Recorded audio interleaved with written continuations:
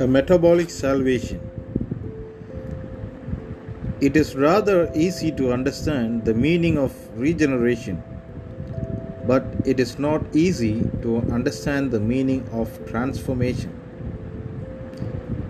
In 2 Corinthians 3:18, the King James Version even uses the word changed instead of transformed.